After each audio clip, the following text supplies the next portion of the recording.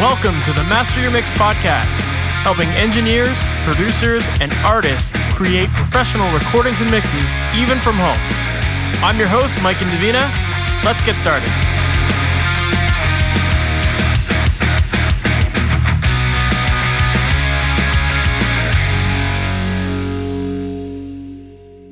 Hey guys, welcome to another episode of the Master Your Mix podcast. I'm Mike Indovina. And this week, I'm really excited because I've got an amazing guest. I'm talking with three-time Grammy Award-winning engineer David Bottrill. If you're not familiar with David, he's worked on a bunch of my favorite albums. He has worked with everybody from Tool, Muse, Silverchair, Smashing Pumpkins, Rush, Stone Sour, Peter Gabriel, and a whole bunch more. And we have a really fun conversation. He talks about the art of balancing the artist's vision for a song versus giving the label people what they want. We also get into some detail about mixing in subgroups, building mix templates to maximize your creativity and speed, carving space in the low end to get more clarity, mixing with subwoofers, the downside to using reverb, and knowing also when to step away from a mix and restart later with a fresh mindset. It was a pleasure talking with him, and I know you're going to find a lot of value in the things that he said. So let's not waste any more time. Let's jump right into it. So David, thank you for being on the podcast. It's my pleasure to be here, Mike. So for people who might not be familiar with your story, your background, can you give me a little bit of insight on how you got started, how you became a mixer, what your journey was? Well, I started back in 1982-83 at Grant Avenue Studios in Hamilton. I was a young college student, not sure what I wanted to do with life, and I found my way into the studio and fell in love with studio life. And I had a couple great mentors in Bob and Dan Lanois at the time who owned that studio, and they taught me how to be invisible and to listen and to be quiet until I had something strong to say, and then come forward and say it, and then get out of the way. I think they were very, very good at really molding me in my early days as to the studio etiquette, of course, and how creative processes happen in the studio. What got you into mixing in the production side in the first place? Were you a musician or? Yeah, I was a really bad guitar player, and played with some friends in garages and things like that. But I always knew I wanted to do something with music. I just didn't know what that would be. I had no idea really what recording and mixing was all about until I got into the studio. And then when I discovered it, I thought, yeah, I want to do that. So I wanted to learn every aspect of it. I wanted to learn the recording and the production and the writing and the mixing and sort of the full package. I like to do all kinds of different things and not keep myself just doing one thing. It keeps me interested. So I'll do a mix for a band, and then I'll do a production, and then I'll do, another mix, and then I'll do another couple productions, that sort of thing. I go back and forth. Yeah. It sounds like you got an amazing start. I mean, to learn from the Lanois, like that's amazing. It was really fascinating because, interestingly enough, the studio at the time was really learning to explore what a studio could do, and the albums that were coming out of the control room when I was making tea and cleaning the toilets were Brian Eno's Ambient series and the Apollo soundtrack album and things like that. So it sort of really molded me in a way that, well, I didn't need to, it wasn't about pop music making or sort of that sort of standard thing. It was studio as exploration. And so that sort of was the grounding, that was the foundation of what I had. So it was never really a standard beginning. Exactly, from what I learned how to do. That's amazing. And how did that come about that you got that opportunity to work with them? Well, funnily enough, my girlfriend at the time, her aunt was just recently divorced from Bob Lanois. And so she said, my ex-uncle owns a studio. Why don't you go check it out? That's a good connection to have there, right? It was just very, very fortunate. That's amazing. So now you've obviously gone on and you've done a lot of big projects. Do you have your own home-based studio these days, or are you kind of all around the world at different studios? I travel for production mostly, but and I do some in Canada as well. But for mixing, I mix in my studio at my apartment. Awesome. It's a small setup. I don't generally have clients around, but it's all set up and treated in the one room that I have. And that's my studio, and I just get projects in via the internet or via, somebody brings me over a hard drive, and I'll mix it and send it off. It's a very pleasant way to work. Do you prefer to work out of home rather than in other studios? From mix standpoint, yes, I do. Okay. Just because I know it so well now. That's amazing. In terms of the production side of things, how involved do you like to get with producing an album? Do you get involved in a lot of the songwriting side of things, or do you kind of leave it more up to the artist and you're focused on just getting the best takes, or what's your approach there? My approach is really what's desired by the project. If needed, I'll get involved in the pre-production. I generally get involved in pre-production regardless, just to at least arrange the songs. But I'll help with the songwriting. I'll help with the sort of approaches to parts, anything from tempo, key, all that stuff, and then finally arrangement of the song, structure of the song, and overall approach. Then when we get in the studio, then I become a performance editor and assessment, and also see what happy accidents can happen and that sort of thing. So it's really top to bottom. It depends on really what's needed by the project. Got it. So then, in your opinion, what makes a good song? Like, what are you trying to get out of the band as you're recording them or working with them in the pre-production stage and all that kind of stuff? For me, a good song, I think, is its effortlessness. A song should kind of come at you and not, it shouldn't be something that you're having to think about too much. And it's funny because I often do music that is somewhat cerebral, but I think the key is to actually trick the people into not really thinking about it, but feeling it more, even if it is a cerebral sort of approach to a song. So I think a song that invites you in and sort of washes over you without you having to intellectualize it too much. I think that makes a great song for me. Yeah, I totally agree with that for sure. You definitely have to feel out the song and get into it. I mean, strong melody, strong, solid sound, solid approach to anything. For me is key. You have to have a strong foundation. If it's a groove-based song, the groove has to be effortless and has to be, depending on what's needed from the song, either powerful or subtle or groovy. But whatever it is, it's got to come at you without an attack and without a. Songs can be challenging, but the challenge should be something that you want to approach as opposed to something that's sort of in your face. Unless you're a punk band and you really want to kind of push buttons and stuff like that. I don't know. I mean, the great songs are coming in all different shapes, sizes, and colors. So, for me, it's if you can listen to it and just feel good about having listened to a song and not feel like you've wasted your time, that's a good song. Got it. So what's a common mistake then that you see a lot of people making before they enter the studio?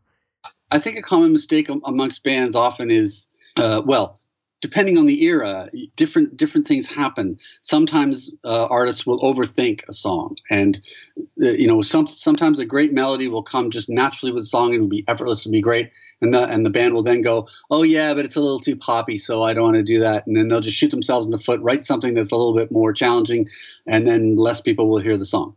And the band will be maybe a little bit more, satisfied that they didn't quote unquote sell out to something, but then they'll go back to working at McDonald's.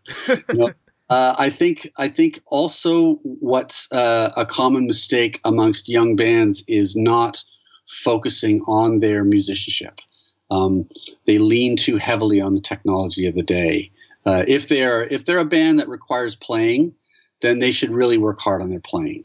They shouldn't rely on the technology to improve their substandard musicianship. Got it. Yeah, I definitely agree with that for sure. So one album that I think of whenever I think of you is Silverchair's Diorama. To me, that album was the band that was famous for a certain sound, and they were trying to expand that and go from the grunge thing to having a lot more orchestral background and being a lot more artsy in a way. To me, how do you go about approaching an album like that? How do you keep the focus of the band and keep the history of the band's success in there while expanding it? Well, I think you have to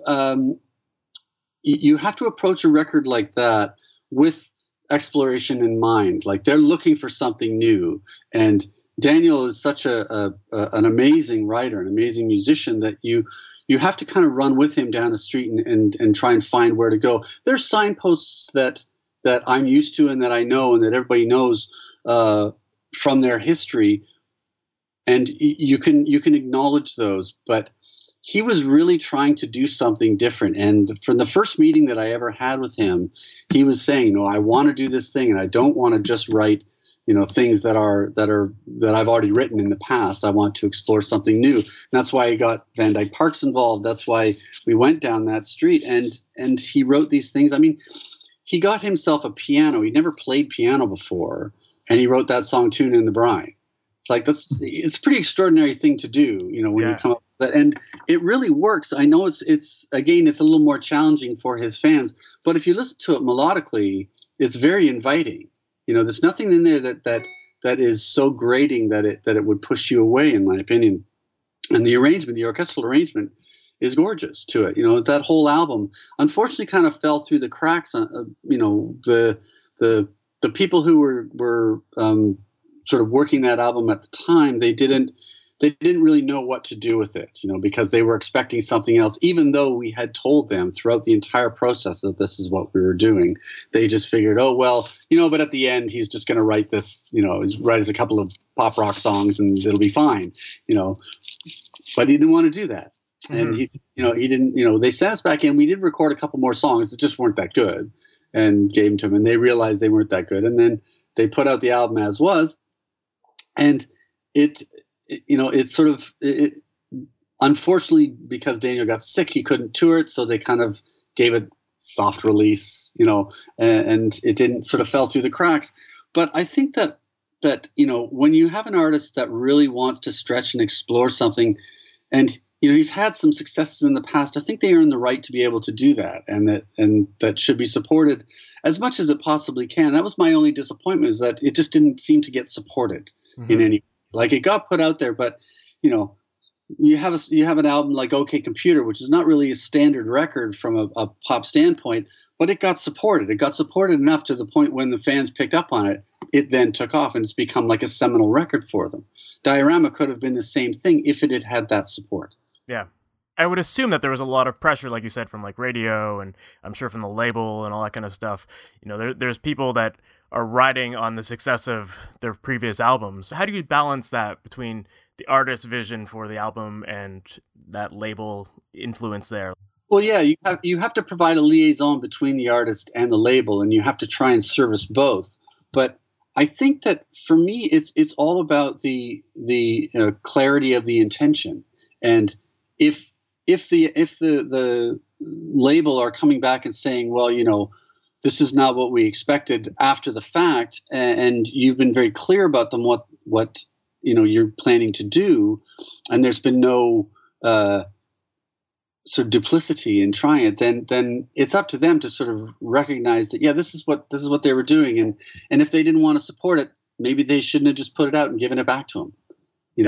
It's hard to try and do that, but I think just like open communication, I'm all for inviting everybody into the studio and hearing it and saying, and listening to their feedback. If they've got good feedback and they say, this song could use a little of this, or this song could use a little of that, I'm all for exploring that. I'm an inclusive kind of producer, I think, but when it's down to the foundations and the fundamentals of what the album is, if they don't like it, then they can just refuse it. Don't put it out, but don't put it out in a soft way, because it's really too bad. I just thought that it should have given that particular record, if we're continually discussing that one, it deserved more of a chance. And I'll tell you, I get more feedback from people like yourself and others who come up to me and say, that album that really meant a lot to me. And you think, well, if a lot of people had had a chance to hear it, there might have been more. Mm-hmm. People continue to find that album, and listen to it and go, wow, this is really something special. I wouldn't have expected that from somebody like Daniel. But then, if you think about it, he wrote Frog Stomp when he was 15. Yeah, that in itself is what crazy. Artist wants to keep writing what they were when they were 15? Yeah, it's very true. Even the album that you did after that was an extension of Diorama as well. Sure. And since then, Daniel Johns has gone on to do a lot of unique things. So it just shows his musicianship in there. Yep. So I guess in terms of, let's move over to talking about mixing now. So what's your mindset with going into a mix? Where do you start? How do you start? Do you have a typical approach? I have an approach. It depends on the kind of song, but if it's a standard sort of band song, I'll listen to the roughs that they have. And then, I'll generally start, for me, if it's a groove song, if it's a drum song, I'll start with the foundation of the drums and the bass and the rhythm section and get that going first and make sure that that's solid and sort of sonically powerful in there. And then bring in the guitars and bring in the basses or the keyboards or the vocals around that and sort of try and make a mix where it's powerful and strong and not so much in your face, but it's certainly present. But it also invites you in. I hate mixes that just sit on the end of your nose and are sort of barking at you the entire time. For me, it's, I want to be able to lean into the speakers and listen, sort of come, want to have it come and envelop me as opposed to push me back. Yeah. How long does it normally take you to finish a mix then? Between 1 and 2 days. It depends. For a mix, if I know the material and I'm in the middle of an album, we have sort of a setup kind of going, then I generally do a song a day. And then revisions after that. So it's a day, sometimes 2, and then revisions. Are you mixing in the box these days, or it's all in the box? All in the box. And why make that change? Because you used to do a lot of work out of studios where there's lots of analog gear and. I did. You know what? I found that mixing in the box allowed me to set up a studio at my place. The way that clients were these days, they really want lots of revisions. So being able to do that quickly is pretty invaluable these days.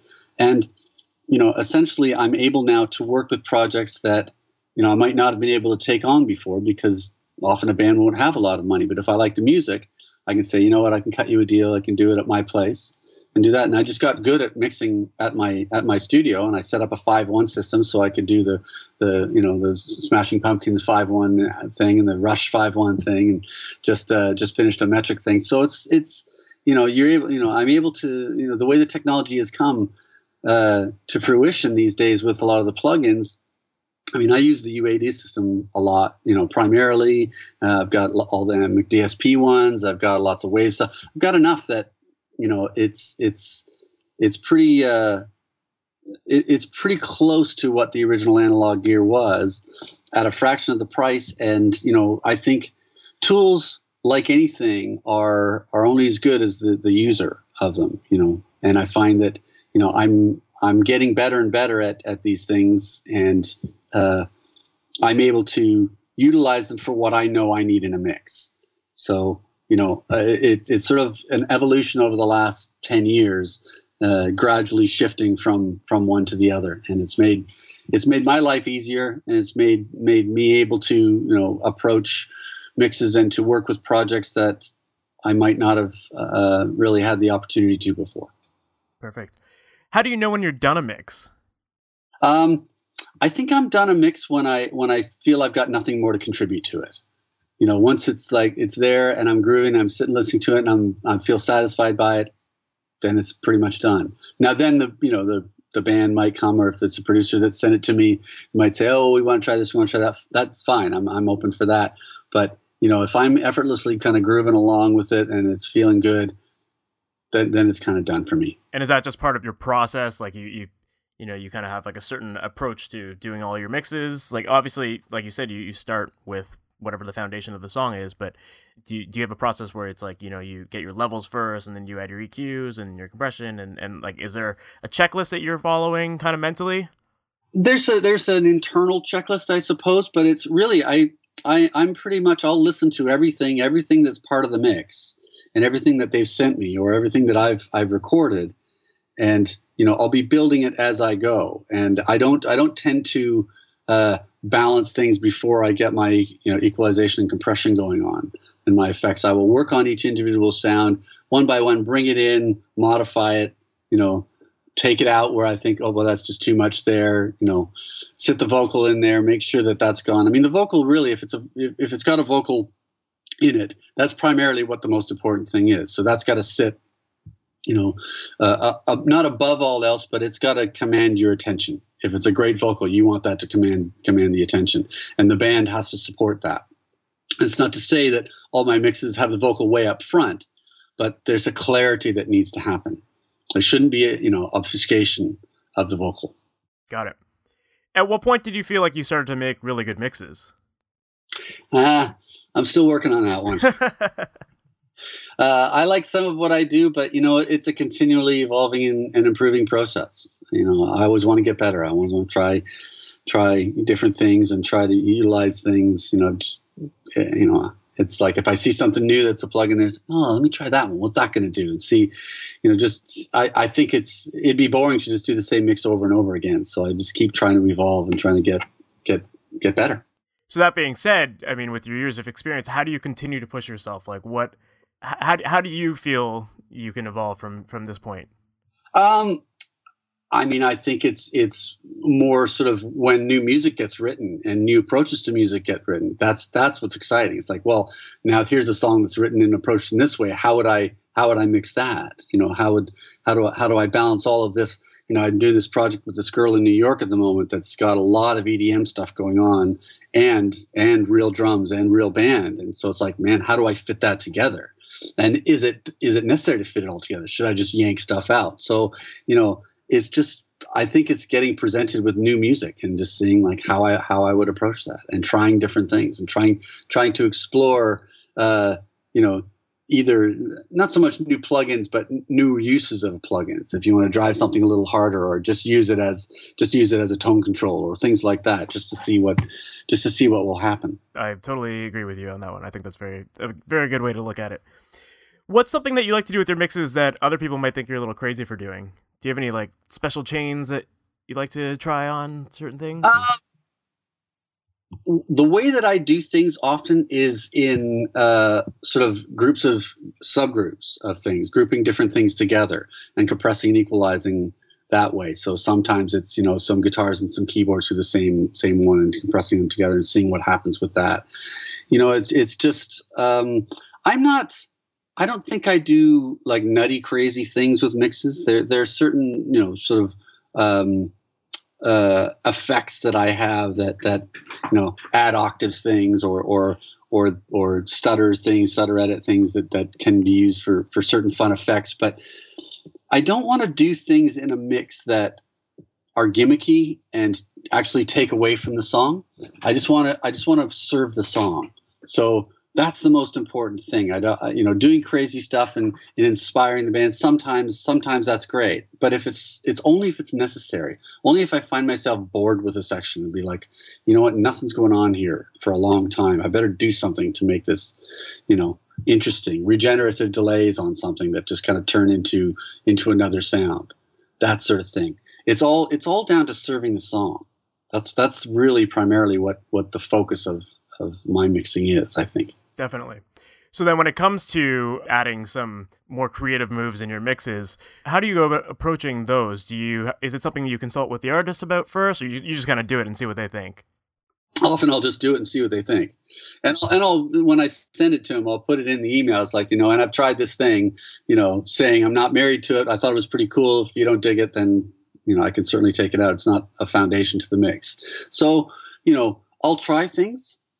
And if I feel strongly about it, then I'll campaign heavily for it. And I'll say, look, this is really interesting. I think you'd be wrong to take it out. But ultimately, it's their project. If it's my production, then I might fight harder for it. But if it's their thing, then I'll take it. And they don't like it, then I'll take it out. But, I think it's one of those things. It's like when I hire musicians to work on a project, or if I do a production and hire a mixer, I will do that because of what they do. And often I'll just let them do what they do and say, okay, that's, like a musician.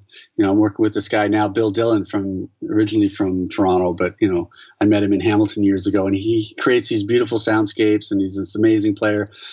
But you can't take somebody like Bill and tell him, well, play this part here. It's just like he's got to do his thing, and you just let him do it. There are other musicians that require more direction and more keeping them in focus. But with some, you just like, you do this thing, do your thing, man, and we'll adapt it to we'll adapt ourselves to what you're doing. Yeah. When you get mix sessions sent to you, what problems do you frequently see in terms of how people have sent you these files or that kind of stuff? Disorganization. That's the key, is disorganization. The classic is, you get sent a mix and it's audio file 1, audio file 2, audio file 3. that sort of thing. I mean, I've got a great engineer and artist of his own right named Ryan McCambridge, who I've worked with for a number of years now, and he sort of he sets up the mix prep for me, and we'll liaise back and forth about it, and talk about what's necessary. But we've worked for a long time on getting our organization straight and our templates straight, and so he can import things. I try to get the producer or the artists to organize beforehand as much as possible, but it's when you get a thing where their files aren't consolidated all to one point, or those are the things, the mistakes that just make my life more difficult. Often I'll just say, if I get something that's been sent in that's just not right, I'll just say to Ryan, send it back and say, look, organize it, because how are we going to know what you're intending if it's all over the place? Of course. So do you mix? You mentioned templates. Do you mix off of templates a lot, or do you kind of approach every mix fresh? I have a set of templates that I use, but it's not. There are plugins that are options that are set in. Nothing is EQs aren't set, right? But I just have a template that's got a lot of Neve stuff going on it, or a template that's got a lot of SSL stuff going on in it. So things like that say, okay, well this song sounds like it needs this kind of a thing, and so it's really just setting up possibilities for me to try, so that I'll have a set of effects that are delays that are possible, reverbs that are possible, crazy effects that are possible. And the sends are already there. I don't have to do it. It's just for speed, really. So that, it's like, oh, what's this sound like with that on it? And I can just turn it on. It's already being sent, ready to go. It's already coming back. So I can already hear it. It's like just having a console set up there already, rather than starting with, a blank slate and having to put every plugin you might want on. I have all the ones that I know I like to use on different things. Let's just throw them up there. And there's 4 or 5 options on one. And then I just keep the ones that I'm not using inactive. So it's not taking up any DSP. It's just what's it like with the 1081 on it? Well, what's it like with the SSL and the compression from the SSL on it? How's that? Just click it on and then play with it. It's like, oh yeah, that's better. It's just really for speed of work. Yeah. That's all. So you can have your Neve console available and your SSL console available and your API console available. It's like, oh, what's it like to do this? Oh, great. It's just quickness and speed of workflow. Yeah, makes a lot of sense. So one thing that I see a lot of people still talking about on forums and like Gearsluts or something like that is gain staging. How do you like to approach gain staging in your mix? Is it something that you worry about, or do you have a process that you follow with that? You mean where people just stick a gain on it and gain everything down to a certain level? Yeah, I see that happen a lot. People suggest, drop everything down 20 dB. Is that something that you even bother with? I mean, it depends on what level it was recorded at. Fair enough. And all these things are relative, right? If something's coming at me and everything's super hot, sure. But then you know what? There's clip gain, right? On that. So I mean, you know what? I'm afraid every project is different, and so you have to approach it. If everything's really hot, yeah, I'll gain it all down so it's not hitting everything too hard. If it's not, then I won't. But it's not an automatic thing where I just automatically turn everything way down. Mm-hmm. Yeah, because I know I've heard some people talk about hitting certain compressors at certain levels and that kind of stuff. So I wasn't sure if that was something you automate into your system or. I will, but then I do that through my subgroups. So if I've got, for example, a stereo guitar thing going on where it's 2 guitars doubled, often that'll just go through the same stereo subgroup through the same compressor, and I'll hit that subgroup. I'll turn the what we call the shell tracks, which is just the audio tracks, bring them down going into the subgroup, and then I've got the ultimate subgroup level on the butt. So I've got level going into the compression and coming out. Makes sense. So then when it comes to getting things like the low end right, what are some of your tips with that? Yeah, that's really hard, isn't it? You've really got to carve the bottom end amongst what you're using, whether something's depending on what, is there a sub bass on there? Is there a bass guitar on there? Carve out the space that you need to use, utilize in the bass guitar. If there's an amp and a DI, or a little distortion, I'll use all 3 and I'll balance those along with the bass drum or any subs or anything that's going on. It's just a matter of taking each one and carving each one and losing what you don't need. You think you might need all that on the bass drum or all that really sub bass, but actually that's getting in the way of the bass guitar. So carve that out. And if it's a tight performance, you'll get the bottom end. Mm-hmm. those things. It's finding ways to poke things through and to have the bottom end be strong without it washing over everything else. That's always the key. For sure. Sometimes pulling out around 240 to 3, somewhere in there, getting a lot of those areas clearer. Clarity in the bottom end, it's a really hard one, and it's all down to how it's recorded. And do you mix with the sub? I have a sub that I mix with. Yeah, it's not super loud. It's just there, letting me know what's going on. Got it. And have you always mixed that way, or is that something you've incorporated more recently? Well, not always, but for the last sort of 10 years, yeah, I've had a sub in there. And how do you feel that that's helped your mixes? Just clarity in the bottom end. Yeah. Because often if you haven't got one, you really don't know what's going on. And, if you can put it up on the large speakers, but then that's the only thing you can tell on large speakers, I find, is just what's going on in the bottom. Yeah. So, and in my system at home, I don't have large speakers. So, I've got my 2 sets. I've got my KRKs that I've used for years, and I've got the Yamahas that I've used for a number of years too with the sub. And those 2 things really tell me as much as I need to know. Mm-hmm. Well, it just goes to show if you have speakers that you've used forever, you just learn how those speakers sound, and especially Exactly. if you're mixing out of your house and you're always in the same environment, you know how things should sound, right? Exactly. Yeah. It's always good to reference, though.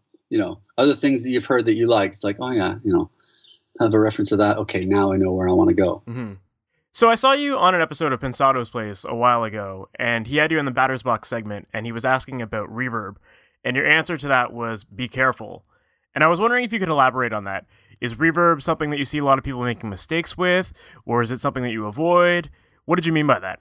I don't avoid it, but I find that it's reverb is very inviting and can cover up all manner of sins.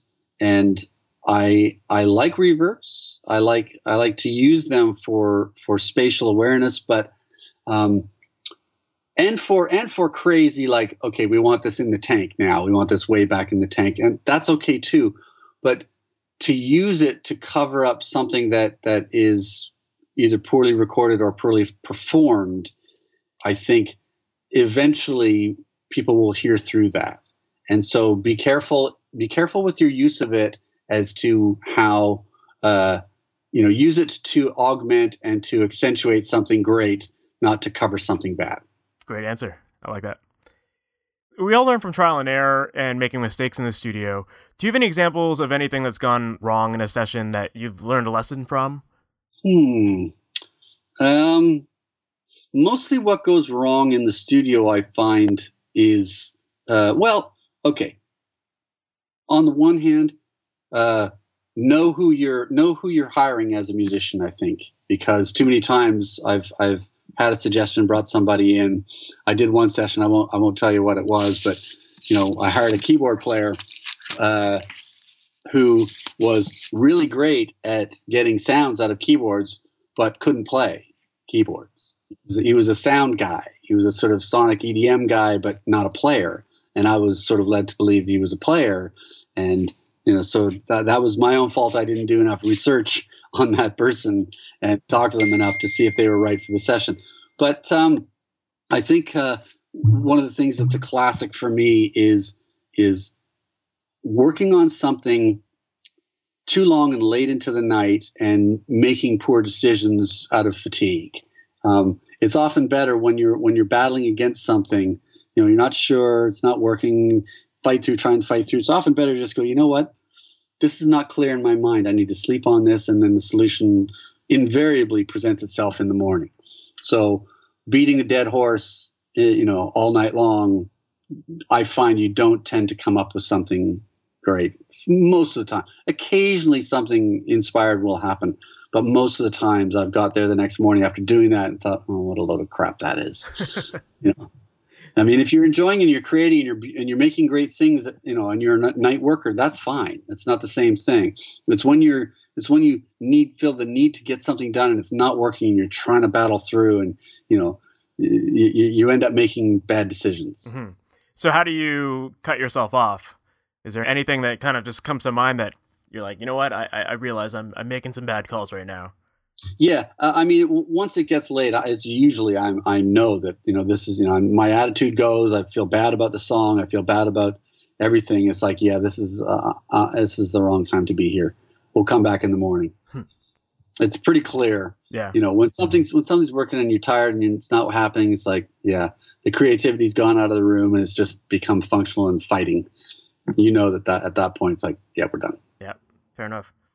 What's a good lesson that you've learned from working with another producer or mixing engineer?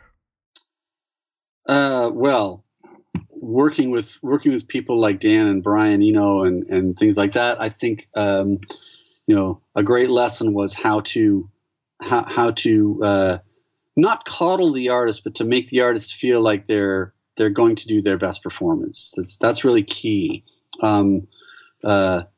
It's less like studio skills and more people skills. How to communicate with somebody, how to work with somebody, how to present a situation and set a situation where they feel, comfortable, not completely in their comfort zone, but comfortable enough that they know that they're going to be doing their best work. For Span Stone Sour, we built Corey the singer. We built him a little yurt in the studio for his sort of room to sing in. It's like we basically brought in a little mini tent, and he would sing, because the room was quite a big room. We had to do something, but rather than just set up gobos, we actually built him his own little environment, and he put stuff up on the walls and stuff. It was great, rather than just a sort of sterile studio booth, he built himself a space. And so learning things like that from producers, Dan, and working with artists like Peter Gabriel, same sort of thing. It's like you want to make people comfortable. You want to make them feel like they're going to do their best work. Mm-hmm. That definitely has an influence on the quality of the recording and everything, right? Sure. And you kind of want somebody on edge a little bit sometimes if it's an edgy song. So you want to poke the bear a little bit, but not so much that you're throwing them completely off and losing their confidence. Mm-hmm. Do you have any special tips or tools that you use that have helped you with either the quality of your mixes or with your speed of workflow and all that kind of stuff? Well, speed of workflow for me and quality of mixes really is preparation and learning the tools that you know well and learning the tools that get great results. And it's a lot easier these days. It used to be like, well, you had to buy all kinds of gear or work at a studio where there was all kinds of gear. That can still be great, but really preparation is the key. And really with production, if the song and the arrangement is good, the mix is generally easy.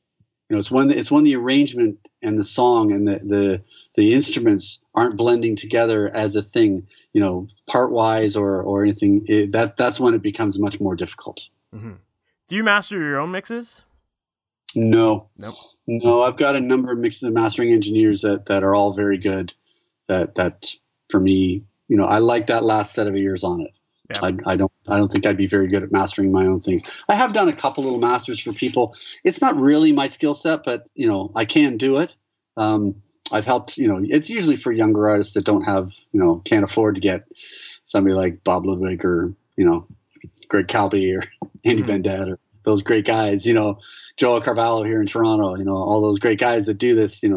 They charge what they're worth. Young indie artists might not have that, so it's like I'll throw a quick mastering down for somebody who's doing like a little YouTube release or something. Mm-hmm. So a lot of people that are listening to this are maybe in the earlier stages of their career. What advice would you give to someone who's just getting started out? I would say this: find what it is that really turns your crank musically, and approach those people that you're looking to work with and say, look, I'm a young mixer. I want to try, I'm not the greatest at it, but let me try something. Give me some music that I can do for free for you. And, I'll see what that works. Or, if you're doing a live sound thing, it's like, I love your band. I'll come out and help you set up, do live sound. It's really kind of putting yourself out there and offering yourself up. A lot of guys go to school and there are great schools out there. Metalworks, Grade School, Harris, all those places are really good. But come out of that, it's like, okay, I've got a few set of skills now. Let me offer them out to people and build relationships with people. That's really the key, is building relationships with bands and people. Because if you do something for them and you help them out, oftentimes there'll be a little bit of loyalty there and they'll throw you something, when they can. that sort of thing. Putting yourself out there as much as you can. Find the music that you really love, and work like that. Spend money on tools that you like and you think you can be creative with, and know and learn well. Trying to load up with every plugin imaginable really doesn't help, because that just gives you a bunch of options that you'll be only sort of okay using. Find a few things that you really know well and you really learn well, and what their advantages are, and what their I can't find the right word. Find the things that they're good at, utilize them for that, and then build on your both the things you own and the skills that you have. So it's a process. I've been doing this for a long, long time, and I shudder to hear some of my early mixes. But it's okay. Don't think that every mix you're going to do right away is going to be the best thing ever. But constantly try and improve, constantly try and learn, listen to music. Yeah. And what about with getting new clients? What would you recommend for someone who's in the earlier stages for that? It's really hard. The music industry is tough. Finding new clients, putting yourself out there. Social media is a great thing for that. But it's really just if you're a young mixer or a young producer who's trying things, you have to approach people. You have to get out there and you have to approach people and say, you know what, I saw you last night at the Horseshoe. I saw you last night at wherever. I think you're really great. I'd love to try doing something with you. Here's what I've done, trying to build up a portfolio of some kind. Here's what I've done, or here's, what my qualifications are from school, or what I've done, or what I've got, what gear I've got. Can we try and record something? Can I try and mix something for you? It's just building relationships, building up, and I've always found that for me, I've had the best success in talking with bands as opposed to talking with companies. Some people are good at doing the talking with companies and build relationships that way. I'm just not as good at that. My most successful or most enjoyable projects come from when the band and I have a mutual respect, and we meet each other, and like they like what I do, I like what they do, and then we deal with the business side on the other side. It's sort of, I find that's how I've done it. Other people do different ways. It's individual. Find out who you communicate best with. And approach those people. Got it. You'd mentioned earlier just kind of mastering a few select tools. What's one piece of gear that you couldn't live without? Probably my UAD setup is is what I couldn't. That really changed my world in the quality of what they had. I really couldn't do the mixing at home without the system that I have. That's sort of invaluable. That and my old M7 microphone for vocals that I use for recording. That's awesome. And who are your top 3 mixers or producers? That's really hard. My top 3. Or just people that you look up to in general. I think Flood is really great. Flood's always been really great.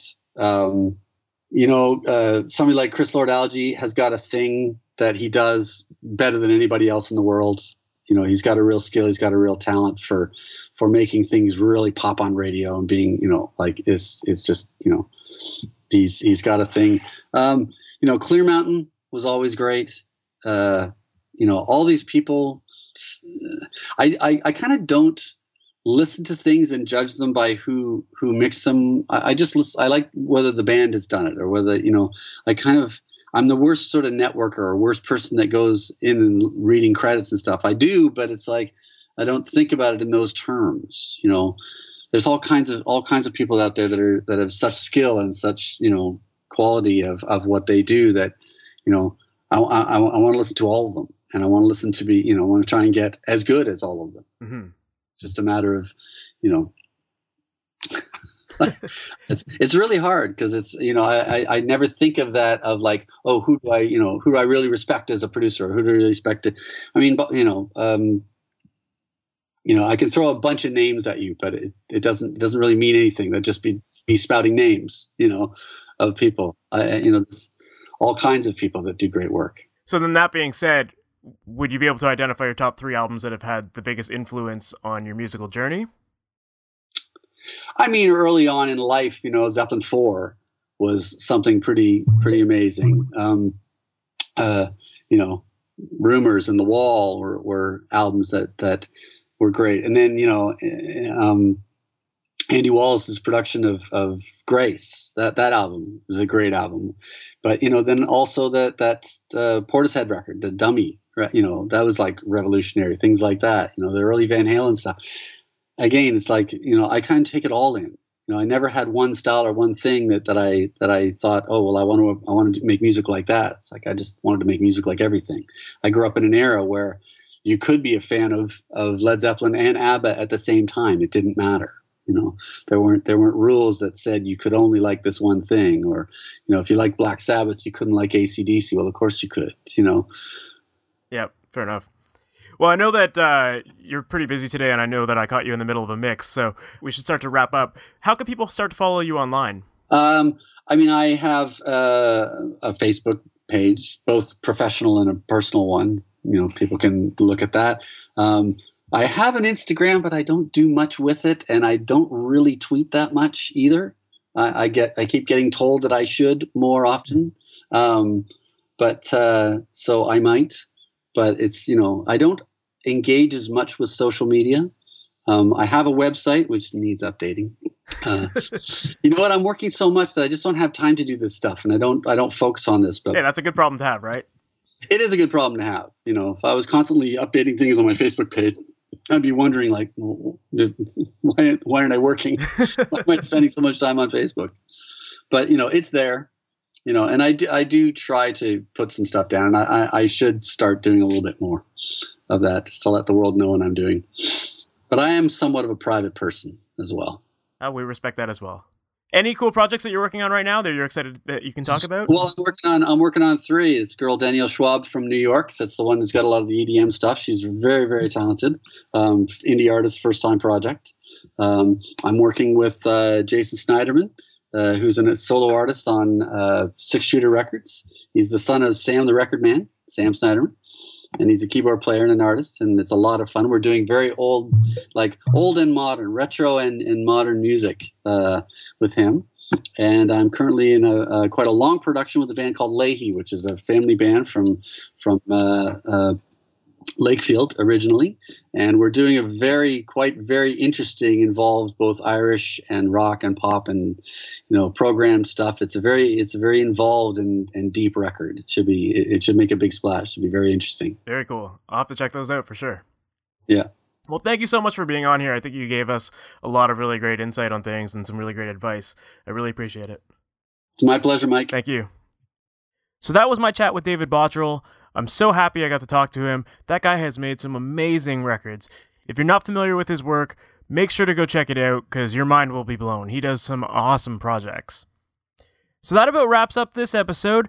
And if this is your first time hearing about masteryourmix.com, make sure to go check out the website. At the top of the page, there's a link to download your free copy of the Ultimate Mixing Blueprint.